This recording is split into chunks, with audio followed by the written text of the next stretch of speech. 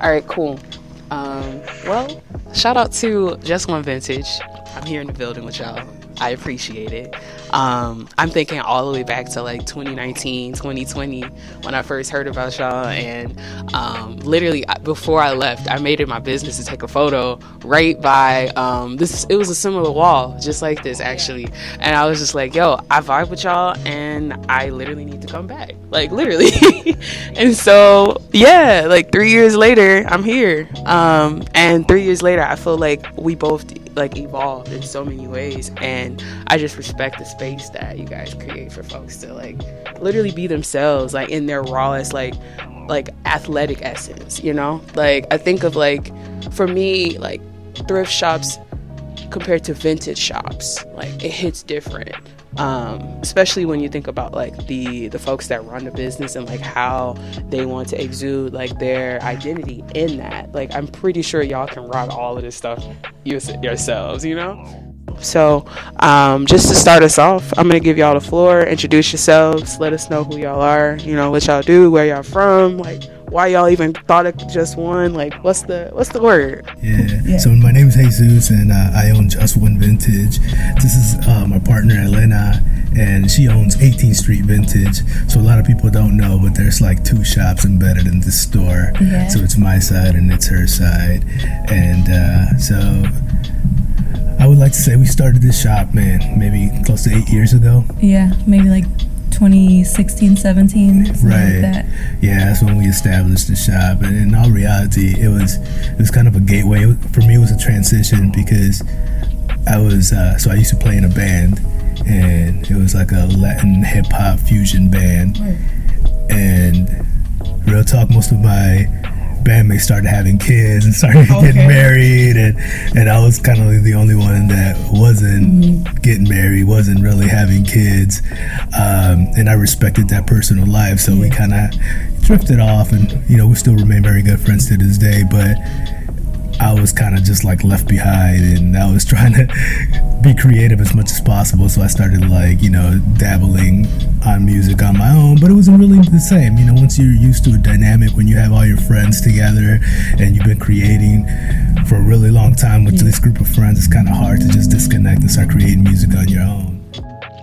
So it kind of just happened very organically. You know, I was living in this apartment, and I had left a bunch of my clothes at my mom's house, and she's like, yo, you know, what are you gonna do with all these clothes? And you know, and like I was telling you before we started recording, I'm a big basketball guy, so I had a bunch of jerseys at my mom's house, and she's like, yo, I'm just gonna donate them, I'm gonna send them to Mexico. Mexico? You're like, no. And I'm like, no, these joints are worth, you know, they're worth some money. Word. And she was like, well, what up? So, you know, I went in there and I was like, let me see what I can do. So I kind of started dabbling and, you know, doing my research, and I started selling them, and there was something to this. You know, and then I started like looking for like more vintage pieces. I'm like, okay, so these 80s, 90s jerseys sell, well, other pieces could sell. So I kind of just like firmly started going to every thrift shop and just trying to see what I could pick, and I caught the bug. You know, and I caught the bug, and I felt like she had a similar story in the sense that she was dancing and she needed a creative outlet. I've always been a creative person, so I saw that reworked vintage was starting to be a thing. Yeah. And I knew how to sew a little bit. I used to sew with my grandma when I was a kid. Okay. So I tried like some things. I was like, oh, these are like really cute pieces, and like people responded to them. I saw he was doing his vintage thing. I also had a corporate job at that time, and it was like crushing my soul. And so this was like my outlet to do that, and then I started like looking for vintage, but also stuff to rework like from that point, because I saw he started doing it like really heavily. So I was like, you know what, let me see what I can do. And then eventually I quit my corporate job thing. It's scary. It's scary just to like, I was working for CPS for the longest. That was like my full-time gig. You know, I was working with youth and families as well, like adult mentorship, so on and so forth. With that said, it's hard to like leave your job. Scary shit. you know, we were fortunate that we had both of us, because some people don't, Right. you know, and we were able to bounce ideas off each other. We were able to give each other positive reinforcement, knowing that this shit's gonna work out some way or somehow. And I'm a firm believer that if you keep working, even if you don't get to where you really want to be, it's gonna work out. Right. You know, like when I used to play in a band, and when I first started writing and rapping, I sucked. But I got to a point where I just kept studying, I kept working, I kept listening, and I got to the point where I was like, okay, you might not like the stuff I'm producing, and that applies to anything, but I know I'm good. Facts. You know, I know I'm content with myself.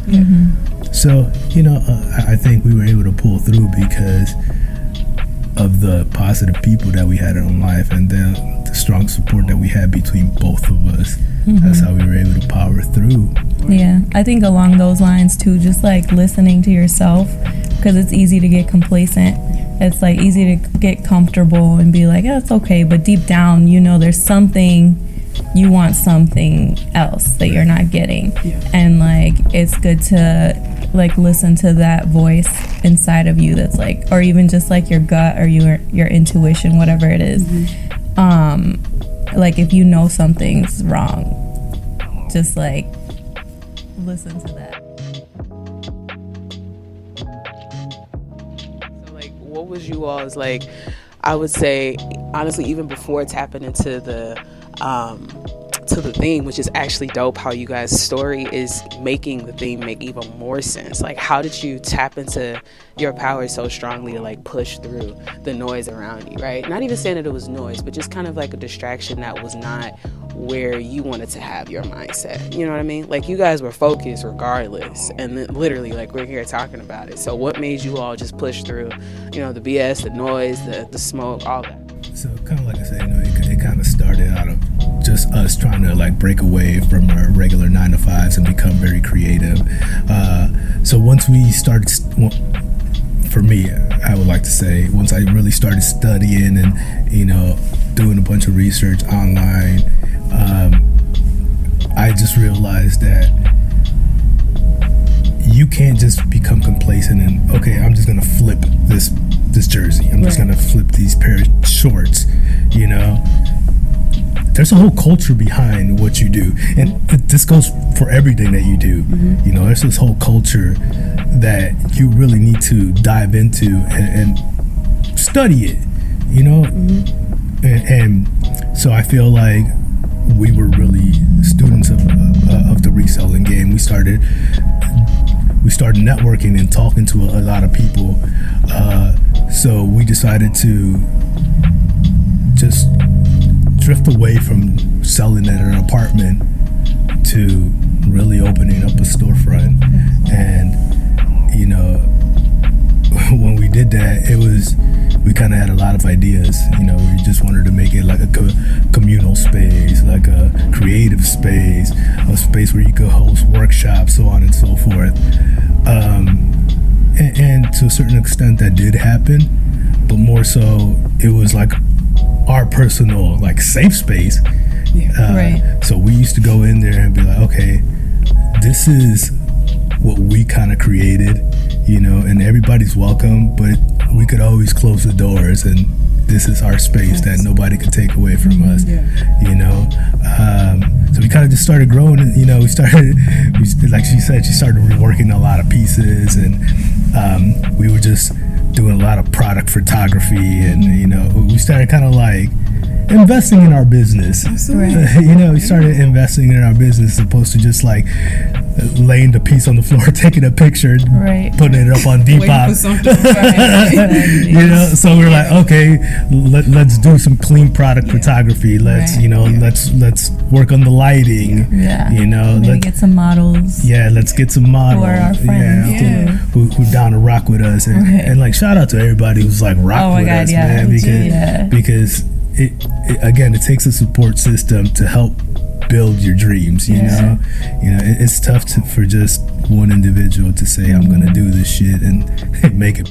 Often we need help along the way, we need advice along the way, but we invested in our business, and You know, I would like to say we're probably still not where we really want to be, because we still see ourselves growing and evolving. Definitely. But we've definitely come a long way, you know, from just laying the piece of cloth on the floor and taking a picture and popping it online and be like, bye. I think what helps is like we actually really love doing this, and kind of like what you referenced earlier.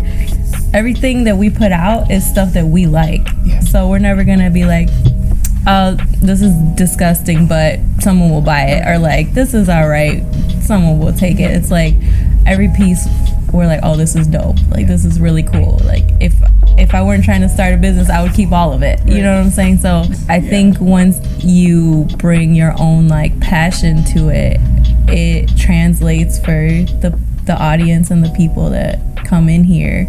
And also like back then it wasn't as like saturated as it is now, not as many like vintage people, so the connections that we did make, I think were like really strong. Connections we made back then are still like strong connections we have today.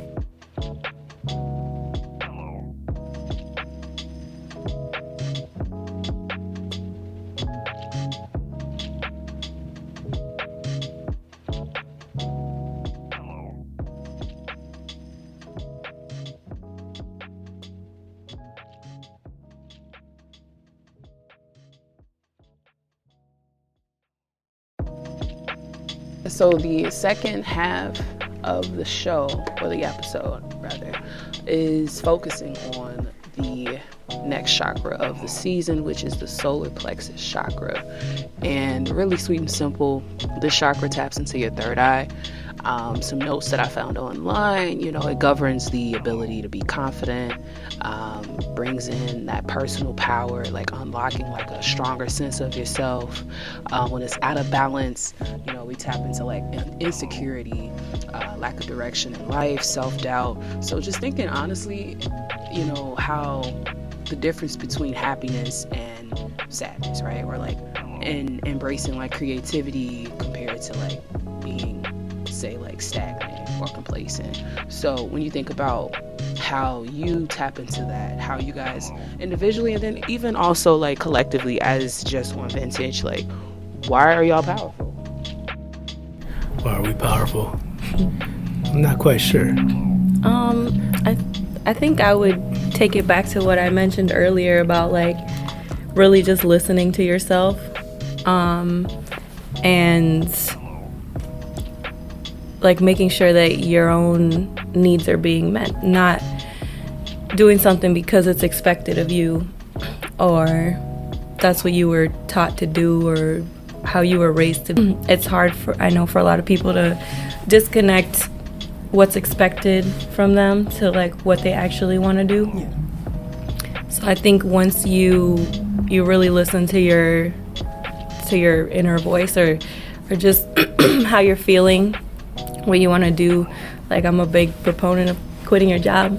Listen, and not like, you know, not like, you know, it's something's challenging so I don't want to do it anymore, but like if something doesn't serve you anymore, there's power in that. Like it's really hard to do that, but it's like you got to listen to yourself, and maybe if you quit it's going to be really hard on you, but you have to weigh like the costs and the benefits, and maybe you can't quit your job because you have like kids to feed. That's completely understandable, right? But you have to like weigh your options and like make sure it's not taking a huge detrimental toll on your own mental health.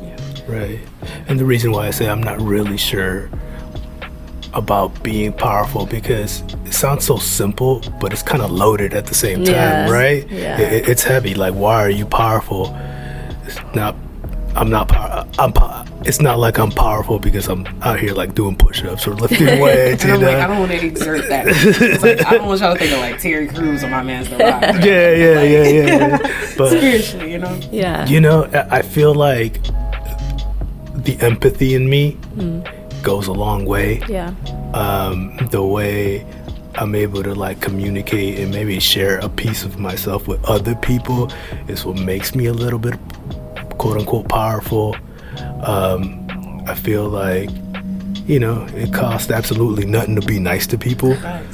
A lot of people don't know that. Bro, listen, y'all. But especially nowadays, being an asshole Listen. could cost you everything. It can. You know, and honestly, that negative energy weighs a lot on you. You know, and talk about being powerful, that takes away some of your powers. You know, you don't want to walk around carrying that weight on your shoulder. So I feel like if anything makes me powerful, it's the fact that I do feel like I'm a very empathetic person, maybe to a fault sometimes. People will take advantage of you, you know, people do see that, and that's awful that certain people do see that, you know. But you can't like shut down who you are just because there's negative people around you. You know? Listen, bro. You know, you have to be at peace with yourself. You have to have knowledge of self to know that this is who you are. If I'm an empath, if I'm a good person, if I believe I'm a good person, I'm gonna keep walking down that path no matter how many people try to intrude in your path or try to cross your path. So yeah, like I feel like if that answers the question correctly, that's what makes me powerful. But at the end of the day, we really don't know, right? Until the end.